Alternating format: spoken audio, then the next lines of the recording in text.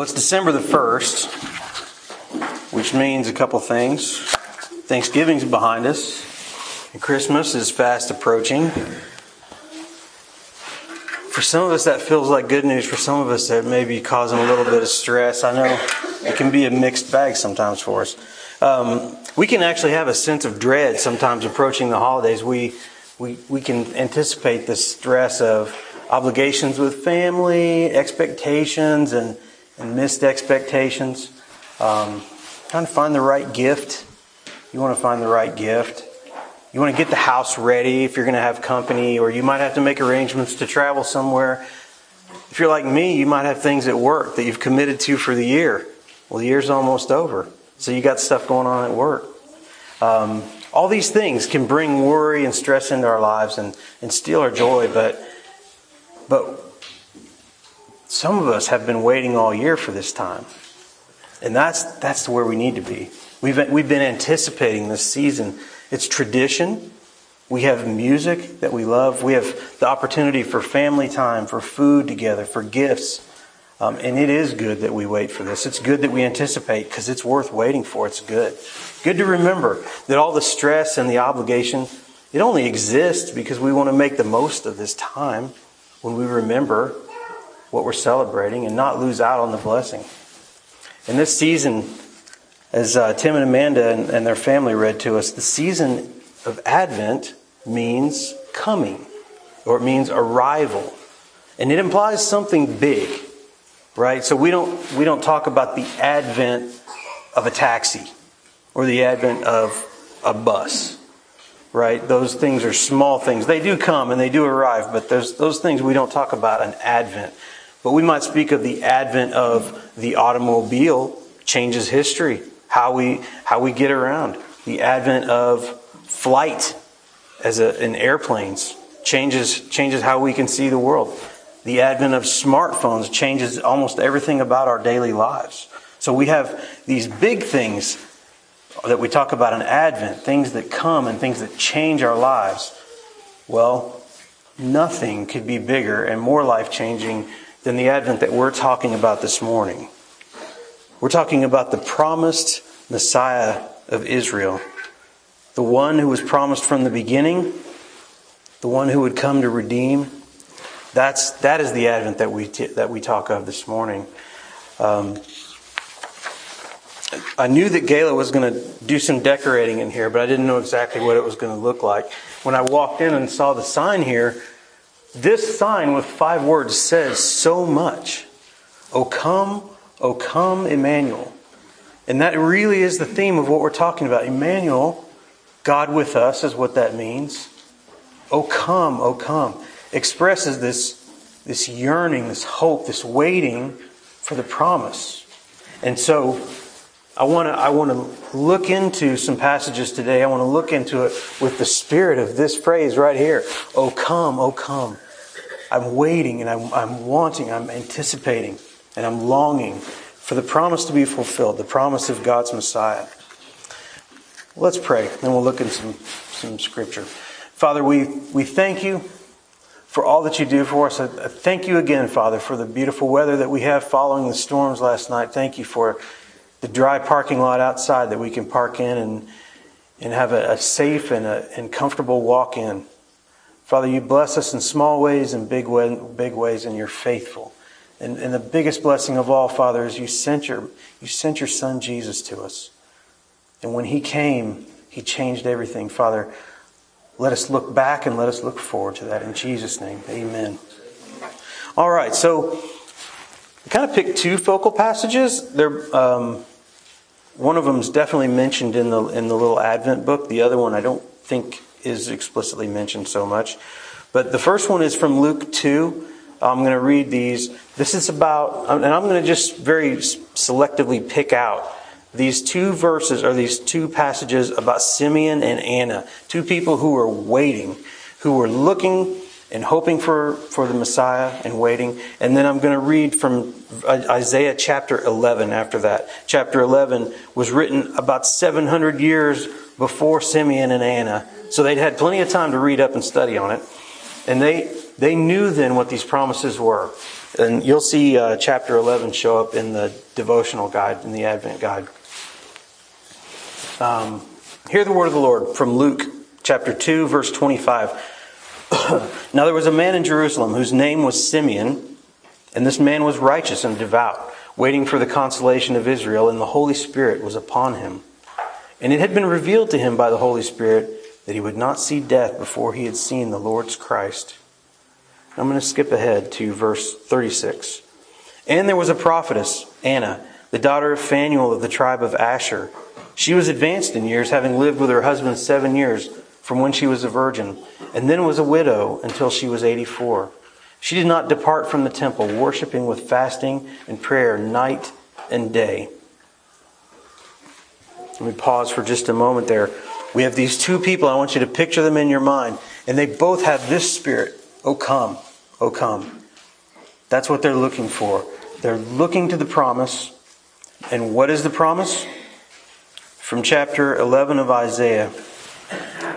There shall come forth a shoot from the stump of Jesse, and a branch from his roots shall bear fruit. And the Spirit of the Lord shall rest upon him, the Spirit of wisdom and understanding, the Spirit of counsel and might, the Spirit of knowledge and the fear of the Lord. And his delight shall be in the fear of the Lord. He shall not judge by what his eyes see, or decide disputes by what his ears hear, but with righteousness he shall judge the poor, and decide with equity for the meek of the earth. And he shall strike the earth with the rod of his mouth, and with the breath of his lips he shall kill the wicked. Righteousness shall be the belt of his waist, and faithfulness the belt of his loins. The wolf shall dwell with the lamb, and the leopard shall lie down with the young goat, and the calf and the lion and the fattened calf together, and a little child shall lead them. The cow and the bear shall graze, and their young shall lie down together, and the lion shall eat straw like an ox. The nursing child shall play over the hole of the cobra, and the weaned child shall put his hand on the adder's den. They shall not hurt or destroy in all my holy mountain. For the earth shall be full of the knowledge of the Lord, as the water covers the sea. In that day the root of Jesse, who shall stand as a signal for the peoples, of him shall the nations inquire, and his resting place shall be glorious. This is the word of the Lord. Thanks be to God. Excuse me. So we have this Hebrew word Messiah. We're looking at the promise of Messiah. Just like Advent means coming or arrival, Messiah literally means anointed or chosen. Many of us know that. In the Greek, the word Christ is the same as Messiah. It's just a synonym, and it means anointed or chosen. So when we say Jesus Christ, it's not his last name, it's his title. He's the Messiah. That's what we're saying. We're saying that he is the fulfillment of the promised Messiah when we say Jesus Christ. That he is the anointed one, the chosen one, the Son of God. Now, as Simeon and Anna waited with expectation, what were they waiting for? We're going to walk through chapter 11 as a guide to what's the promise of the Messiah that they were looking for. And there's 5 things, and I'll make 5 points. That's going a little out there, I know, but they'll be shorter than usual. There's a promise of redemption, a promise of justice, a promise of peace, a promise of light, and a promise that these promises are for all people, not just Israel. Redemption, justice, peace, light, and for all people. Now, the promise of redemption. First off, the Messiah, when he comes, is going to bring redemption. Isaiah 11 speaks of the stump of Jesse. You remember that King David was Jesse's son. God had promised David that his royal line would never end. But yet, from the perspective of Simeon and Anna, there was no descendant of David on the throne. In fact, they had gone into exile. The people of exile had gone, or the people of Israel had gone into exile and been defeated and overthrown. But then they had returned, and then they'd been conquered and overrun by Rome. And now Anna and Simeon lived in a Jerusalem that was under the authority of the Roman Empire, and secondarily under the authority of a cruel governor / king, an Edomite named Herod. And the Israelites didn't think very highly of Edomites, so to be ruled by this guy was a shame. Certainly not a descendant of David. Luke says that Simeon waited for the consolation of Israel. He was waiting for redemption of the nation. He was waiting for a legitimate king of Israel to come and redeem Israel from subjugation. And he was looking to the promise from Isaiah 11. There shall come forth a shoot from the stump of Jesse, and a branch from its roots shall bear fruit. And then in verse 10, it follows up and says, in that day the root of Jesse, who shall stand as a signal for the peoples?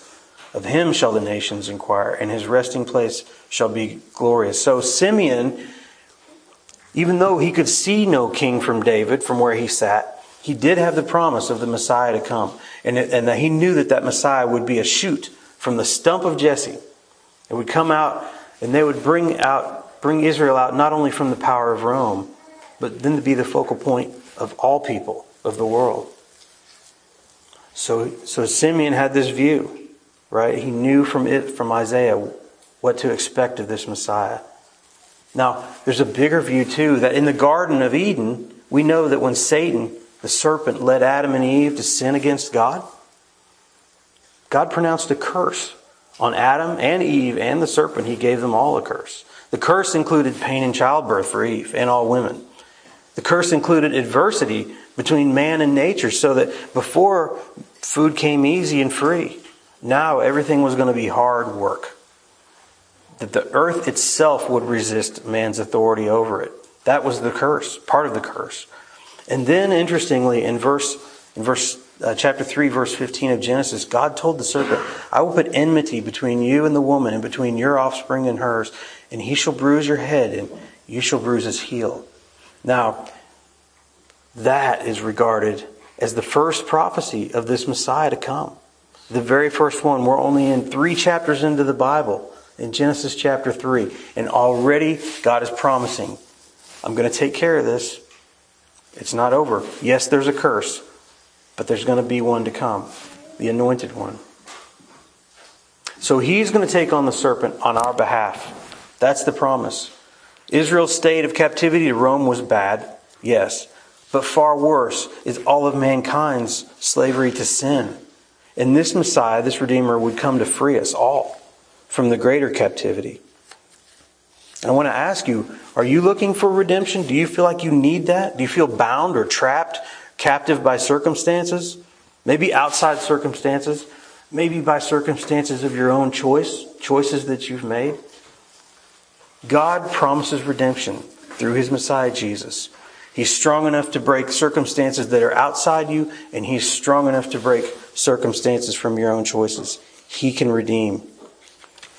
Second, the Messiah comes with a promise of justice. Isaiah chapter 11 verses 3 through 5 tells us that He will judge, He will rule, He will exercise authority. And what kind of ruler and judge will this Messiah be? Well, verse 3, starting at verse 3, His delight shall be in the fear of the Lord. He shall not judge by what his eyes see, or decide disputes by what his ears hear, but with righteousness he shall judge the poor, and decide with equity for the meek of the earth. So that kind of explains to us the kind of knowledge He's going to bring. And then it says, He shall strike the earth with the rod of His mouth, and with the breath of His lips He shall kill the wicked. So this Messiah is going to be a ruler, but He's going to be all-knowing and all-powerful. Verse 4 tells us, with righteousness He shall judge, not by external things that He can see and hear, but with righteousness. He's going to completely understand every situation for judging, because He is all-knowing. And then it says He's going to strike the earth with the rod of His mouth, and with the breath of His lips He shall kill the wicked. This is omnipotence. This is divine, right? This is the kind of Messiah He's going to be. His decisions will be just, and His actions will be with great power. Verse 4 tells us that when He strikes the earth and kills the wicked, we know that only one person has this kind of power. There's only one who's all-knowing and all-powerful, able to judge and decide correctly in all cases, and then to execute His judgments by the power of His very word. When it says that He shall strike the earth and with the rod of His mouth, and with the breath of His lips He kills the wicked, it's the power of His word. This is the power of God. His very words have power to create and destroy. He is sent by God, and He is God. That is this Messiah who's going to bring justice. Now, Simeon and Anna, they had seen injustice. If they had not experienced it directly from Rome, then they had known of Roman cruelties. We have, through history, we know some of the cruel things that were done by the Romans, including killings. And I'm sure that Simeon and Anna had known people and seen these things happen if they hadn't directly experienced these cruelties. They certainly would have known about the tax system, which we know was unjust, how Rome commissioned tax collectors and they robbed people and took more than they should. So Simeon and Anna were longing for justice for their nation because they saw that the powers that were in charge were not just. And I would ask you, are you looking for justice? Do you see injustice? Have you been wronged yourself? Are you just weary of the injustice that you see in the world? God promises justice through His Messiah. A perfect justice of complete rightness and complete power. Third, this Messiah is going to bring peace. And Isaiah paints a poetic picture of the peace that the Messiah will bring. It says, the wolf shall dwell with the lamb, and the leopard shall lie down with the young goat, the calf and the lion and the fattened calf together, and a little child shall lead them. Just picture that in your mind. These animals that have no place being together in peace, and then a small child leading them.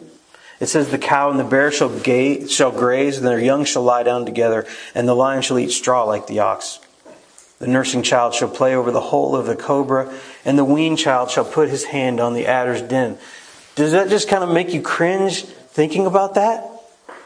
Thinking about a child with poisonous snakes? Or leading a lion? You see these videos on the internet of people at these little parks teasing bears and lions and things like that. It just makes you cringe because you know the potential. You know the violence that a lion can bring. And yet, Isaiah is painting a picture of perfect peace. That a child can play with snakes, poisonous snakes, and it's not dangerous. How is such peace possible? When the Messiah brings redemption and justice, there's no longer cause for conflict. Remember that the result of sin is separation and conflict. The result of injustice is violence. But when Messiah comes with His perfect redemption, and when He rules with perfect justice, there's no cause for anything but peace. And this is the kind of perfect peace that comes when all those things that we're completely used to in our lives are gone. So think of someone that you have not had peace with. Think of the biggest conflict you can think of. And if you're living in this world, there is some conflict in your life. There must be. Isaiah tells us that the Messiah is going to bring peace even between leopards and goats, between little children and cobras. If He can do that, He can bring peace to your life, to your relationships. There's no reason to fear because of this perfect peace. There's no reason for fear. There's no reason for conflict. God can do it. In fact, He asks us that we believe and that we trust Him. If we come together and trust Him, He can heal conflict. He can make it go away. He can bring peace between you and anyone in your life. If we imagine a world of peace with everyone, that's the promise that Simeon and Anna were waiting for. That's the promise of Messiah. That's what they saw in Isaiah. That's what we see. They clung to it and we can cling to it too. Now, we see a promise of light. The idea that God or His Messiah bringing light, that idea of them bringing light, it's all through Scripture. It's everywhere. And I don't want to talk too much about that. We're going to have a whole sermon about Jesus being the light of the world. But it is an important image, and it's promised in over and over and over again in Scripture. In here, light represents often truth or knowledge or wisdom or righteousness, and this is always juxtaposed against the darkness of ignorance, deceit or lies, foolishness and evil. And in chapter 9 of Isaiah, which I didn't read to you before, but in chapter 9, verse 2, it says, "The people who walked in darkness have seen a great light. Those who dwelt in a land of deep darkness, on them light has shone." I think that was in our reading for the candle lighting this morning. That this idea that the Messiah is going to bring light, a great light over people that are living in darkness. Simeon and Anna were looking for this light. They saw and lived in the darkness of exile and defeat for Israel. They came to the temple day in and day out. If you picture, they're coming to this temple and they're faithfully coming to worship, to pray, and to wait for this Messiah. But what did they see? We know some of the things that they saw because when Jesus came, it's recorded. They saw hypocrisy as people in the temple took advantage of others to make money off of the required rituals that were at the temple. We saw that the temple itself was sometimes being run for profit and power. And yet they came faithfully. We saw the nation was being exploited by the Romans. What else did they see? They longed for the light and truth. They longed for worship without ulterior motives. We know that the light of that true knowledge of God actually leads to true worship. That when the light of God's knowledge comes to us, all we can do is respond in worship. And Messiah will bring that light too. In verses 2 and 9, in chapter 11, he doesn't use the word light, but listen to what he does say. The Spirit of the Lord shall rest upon him, the Spirit of wisdom and understanding, the Spirit of counsel and might, the Spirit of knowledge and the fear of the Lord. And then skipping down to verse 9, it says, for the earth shall be full of the knowledge of the Lord, as the waters cover the sea.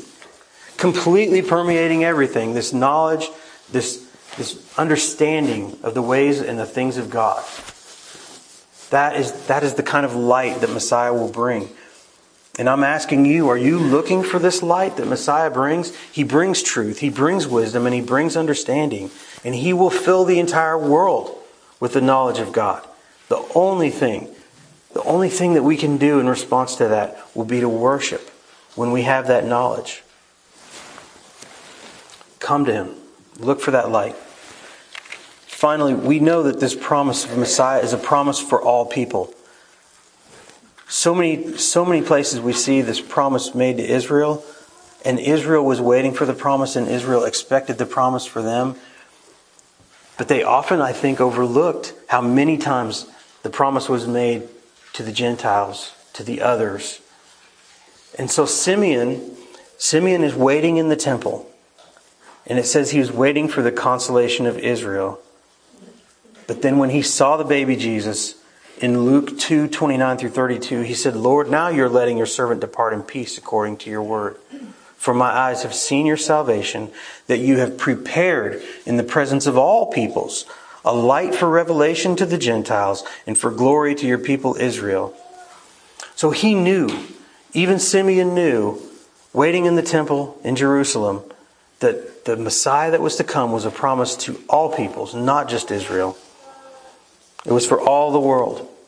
And that while God chose Israel as His people of promise, as the people through whom He would bring His Messiah, the blessing of Messiah would be for all the people. So let me ask, do you look to Messiah Jesus? To Jesus the Christ? Do you understand that He came for you? Not just some other people, for you? Do you think that you're already good enough and you don't really need Him because you're pretty good? No, you're not. He came for you. Do you think that possibly you're too bad to be redeemed? No, you're not too bad to be redeemed. His power to redeem is greater than your power to sin. He came for everyone. Not just Simeon, not just Anna, not just Israel. He came for you. If I could get the musicians to come up, I just want to say a few words to conclude. In your Advent guide, you're gonna read one of the passages from Tim Keller, and he makes the point that when we needed redemption, we needed it from outside. It is not a redemption that we could generate within ourselves. We do not have the power to pull ourselves up from our bootstraps and fix ourselves. We needed help from outside. And that is exactly what this is. When we say, O come, Emmanuel, we are asking, oh, please Send the one that you've promised. He's the one from outside. He's the one we need. He's the one who can fix things and make things new. Please send him. And as we enter this season, let's remember the promises of what he said he would come to do. He promised to bring redemption, justice, peace, light, and bring it for all people. He brought redemption on the cross when he died for us. He paid for your sin and for mine. He undid the curse and redeemed us. He brought justice and peace. God's justice was satisfied in Jesus when he died on the cross. It satisfied God's justice. And his punishment, Isaiah tells us, his punishment brought us peace with God. He brought knowledge of God because he is God. He promised to be with us, and he sent his Spirit to live in us when we trust him. This knowledge of truth brings light to our lives. He brings these promises to all people, not just Israel. And he wants to reconcile you to him. Will you come? Will you believe his promise?